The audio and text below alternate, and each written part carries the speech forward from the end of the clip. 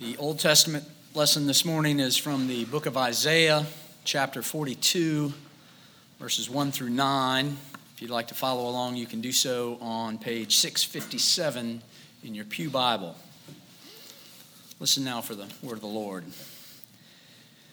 Here is my servant whom I uphold, my chosen in whom my soul delights. I have put my spirit upon him. He will bring forth justice to the nations.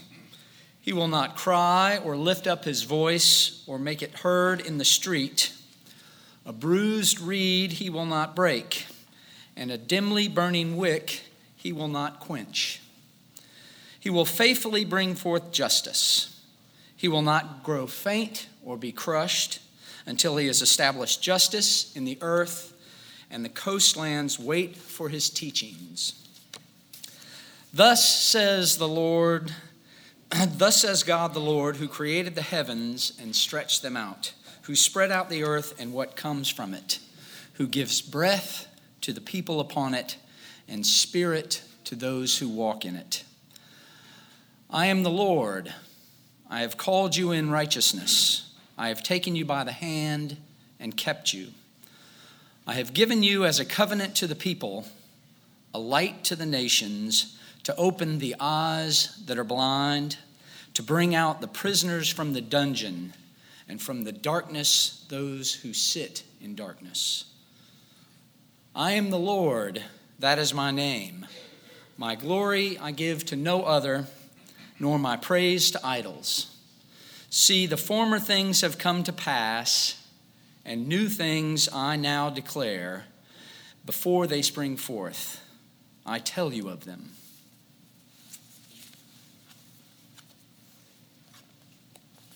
The New Testament lesson this morning is from the Gospel according to Luke, chapter 4, verses 14 through 30, and that may be found on page 936 of your pew Bible. Then Jesus, filled with the power of the Spirit, returned to Galilee, and a report about him spread through the surrounding country. And he began to teach in their synagogues and was praised by everyone. And when he came to Nazareth, where he had been brought up, he went to the synagogue on the Sabbath day, as was his custom. And he stood up to read, and the scroll of the prophet Isaiah was given to him. He unrolled the scroll and found the place where it was written, "The Spirit of the Lord is upon me, because he has anointed me to bring good news to the poor. He has sent me to proclaim release to the captives and recovery of sight to the blind, to let the oppressed go free, and to proclaim the year of the Lord's favor." And he rolled up the scroll and gave it back to the attendant and sat down. And the eyes of all in the synagogue were fixed upon him, and they began to say, He began to say to them, "Today this scripture has been fulfilled in your hearing." And all spoke well of him and were amazed at the gracious words that came from his mouth. And they said, "Is this not Joseph's son?" And he said to them, "Doubtless you will quote me this proverb, 'Doctor, cure yourself,' and you will say, 'Do here also in your hometown the things that we have heard that you did at Capernaum.' And he said, 'Truly I tell you, no prophet is accepted in the prophet's hometown. But the truth is, there were many widows in Israel in the time of Elijah, when the heaven was shut up 3 years and 6 months, and there was a severe famine all over the land. And yet Elijah was sent to none of them except to a widow at Zarephath in Sidon. And there were also many lepers in Israel at the time of the prophet of Elisha. And none of them was cleaned except Naaman the Syrian.' And when they heard all this, all in the synagogue were filled with rage. And they got up and they drove him out of town and led him to the brow of a hill on which the town was built, so that they might hurl him off the cliff. But he passed through the midst of them and went on his way." The word of the Lord. Thanks be to God.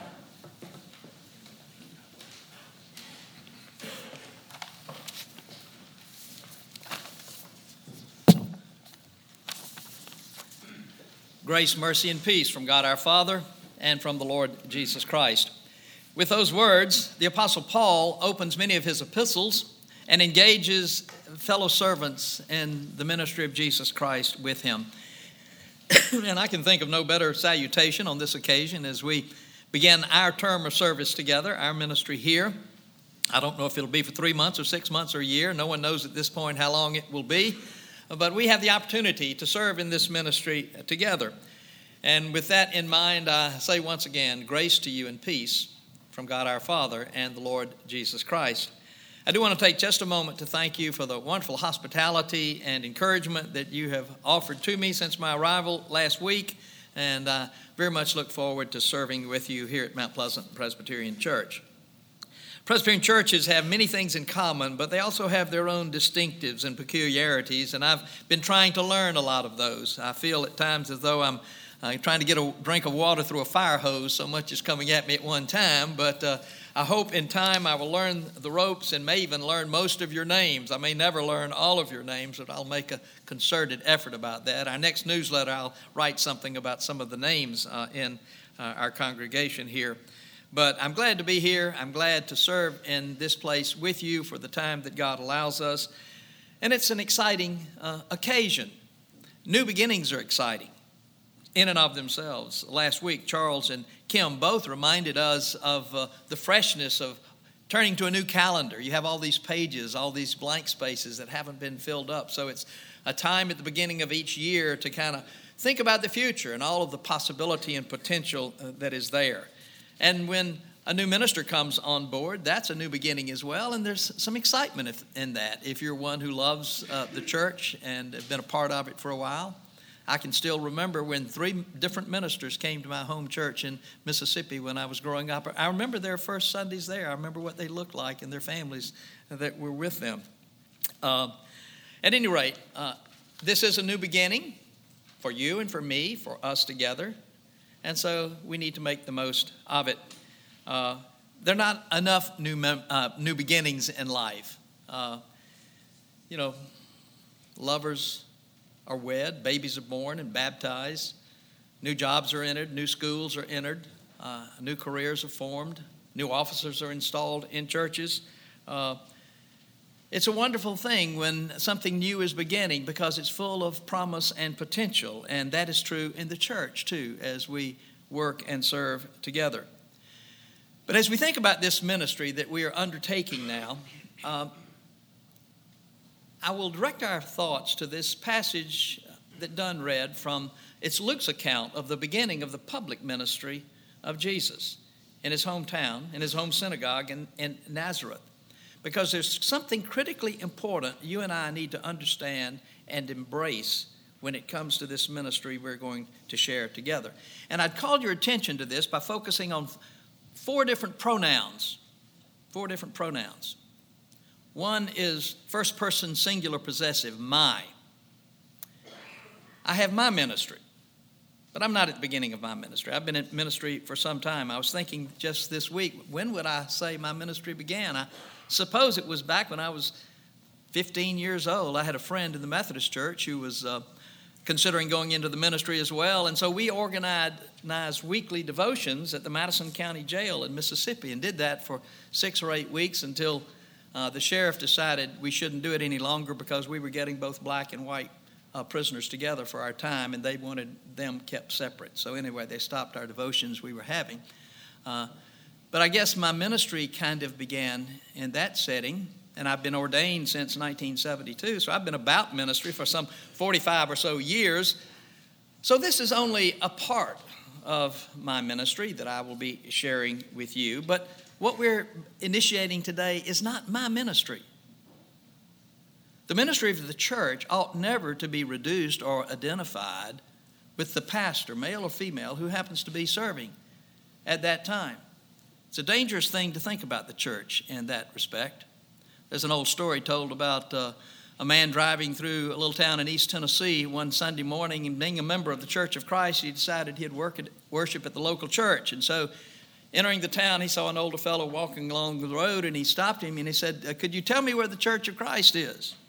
He thought for a second and he looked ahead and he said, "Well, you see that red brick building up there? That's Dr. Jones's church up there.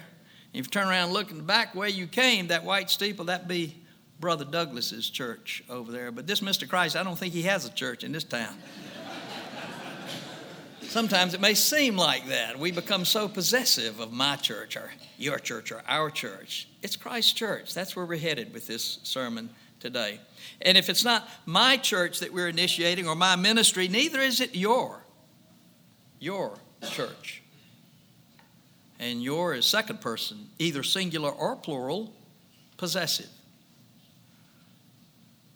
This ministry is not yours. You have your ministry here. I understand there's some 81 different kinds of ongoing ministries here in and through Mount Pleasant Presbyterian Church. So many of you are involved in various aspects of the ministry of this congregation. And as a corporate group, you have your ministry too. This church has been engaged in ministry since the early 1800s, and many of those ministries are continuing and they're flourishing, and perhaps others will be started, who knows, in the coming months. But here again, that's not the focus of what we're about. It's not about me. It's not about you. It's not even about us. And so another pronoun is our. There's a sense in which my ministry and yours coalesce to form our ministry together, for how long that will be. But it's really not about us either, is it? It's really about Jesus. So the pronoun we need to think about is third person, singular, possessive. This is Christ's church. And that's the ministry that we are continuing. It's been going on in this place for a long time. We're only continuing it. Dr. T.W. Manson was actually the moderator of the Church of Scotland. I think it was a Presbyterian church in England, but he was a Scot. But he was a wonderful biblical scholar. And he wrote this on one occasion: "There is one essential ministry, the only ministry that is unquestionably essential. And that is the ministry which our Lord Jesus Christ opened in Galilee after John the Baptist had been put in prison. The ministry where he continues today through the church, which is his body. The life of the church is the continuation of the messianic ministry that Jesus began, and which can be defined by the public career of Jesus, his teachings and his acts." Now, what Manson says there is powerful and pertinent for what we're about in our ministry. Because we're only continuing and carrying on that ministry that has been entrusted to us. Christ has given to us the ministry of reconciliation. And our ministry together ought to reflect Jesus' ministry as he understood it and practiced it. Not in literal detail, of course, because the times and circumstances have changed, but certainly in its redemptive character, in its compassionate concern, and in its overarching purpose. So with that in mind, let's just look at how Jesus' ministry began there in Nazareth and what we can learn from it. There are three things I would call your attention to. The first is, I want you to notice where Jesus goes to lay the foundation for the work that he's about to do. Even more important than noticing where he goes, his hometown and his home synagogue in Nazareth, notice where he doesn't go. He doesn't go to Rome, which was the political center of his day. He doesn't go to Athens, that was the cultural center of his world at that time. Neither does he go to Jerusalem, which is the religious center for his people, at least. No, he goes to those people, ordinary folks, that knew him, that remembered him, that knew that this was the son of Joseph the carpenter and Mary, people who remembered his awkward adolescent years, his childish pranks perhaps. And so he starts his ministry there. That's where the ministry of the church has to start. It's not where it's going to end, but it has to start there.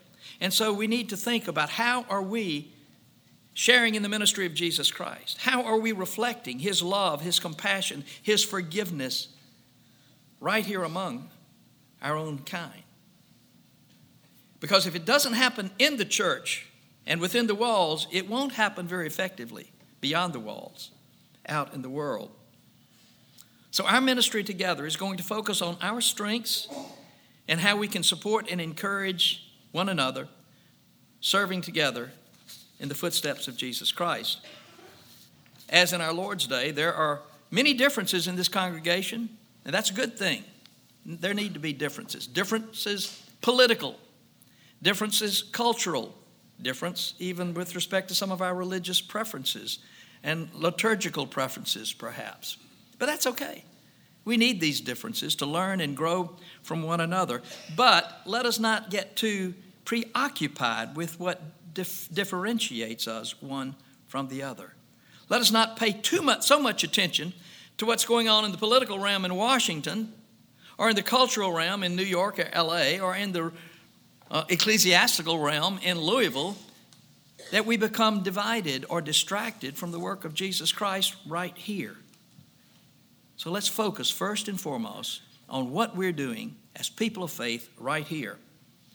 I know this congregation has gone through some challenging times in recent months, but there's a strong and solid base here.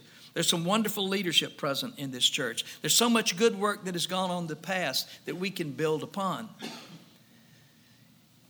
We can forget things that may have happened that were negative, although we learn from them, and we can build upon the good work that's been accomplished by those who've preceded us.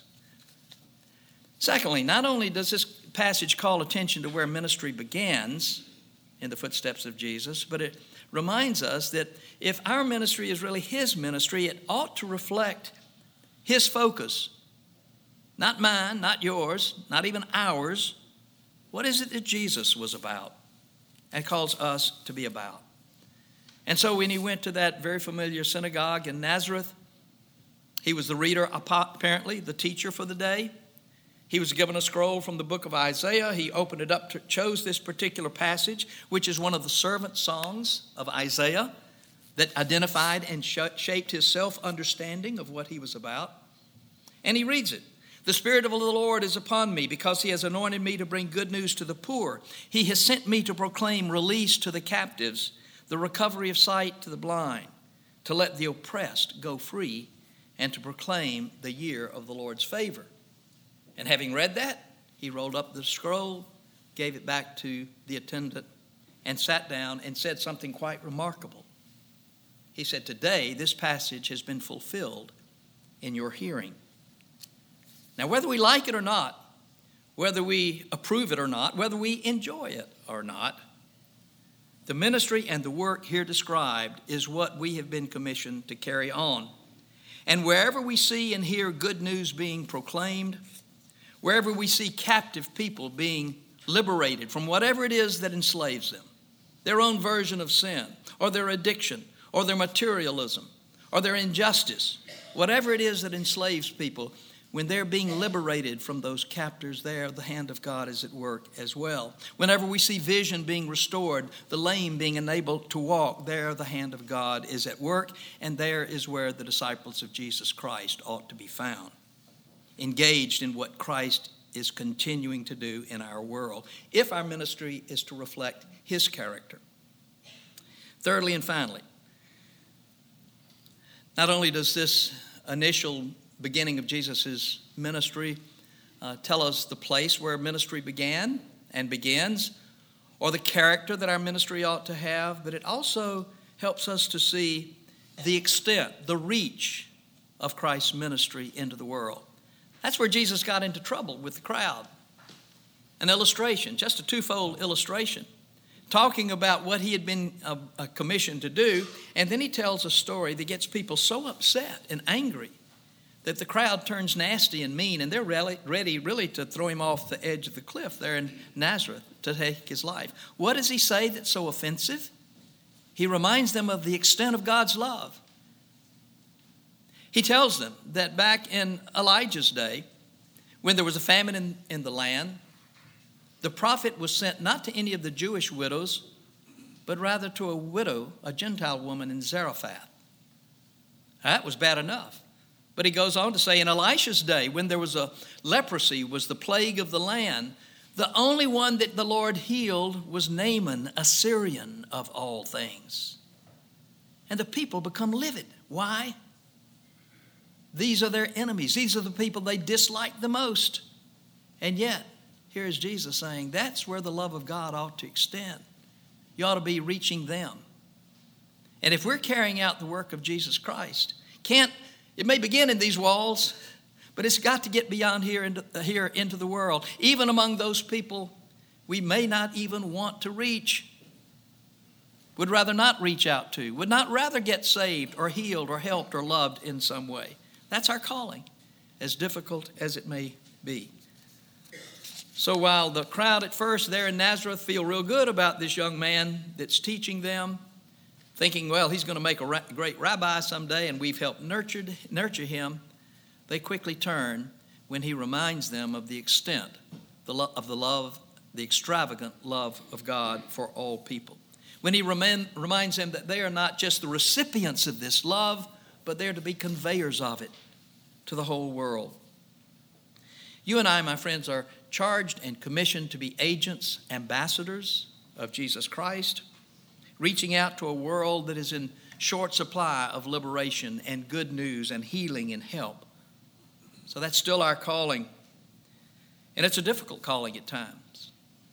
We would be much more comfortable in the faith and enjoy church life a whole lot more if we could just build some beautiful facilities and populate them with people who look and think and act just like us. But this would be an outright rejection of the Lord and a denial of the ministry that He has entrusted to us. And so, a ministry that is like Christ's ministry, a ministry that follows His leadership and guidance, is not about our personal agendas, whatever they may be. It's about what He would have us do once we are renewed and equipped to move out into the world in compassionate and liberating service to others. I would close with a quote from the 17th century cleric John Bunyan. It seems appropriate for this day.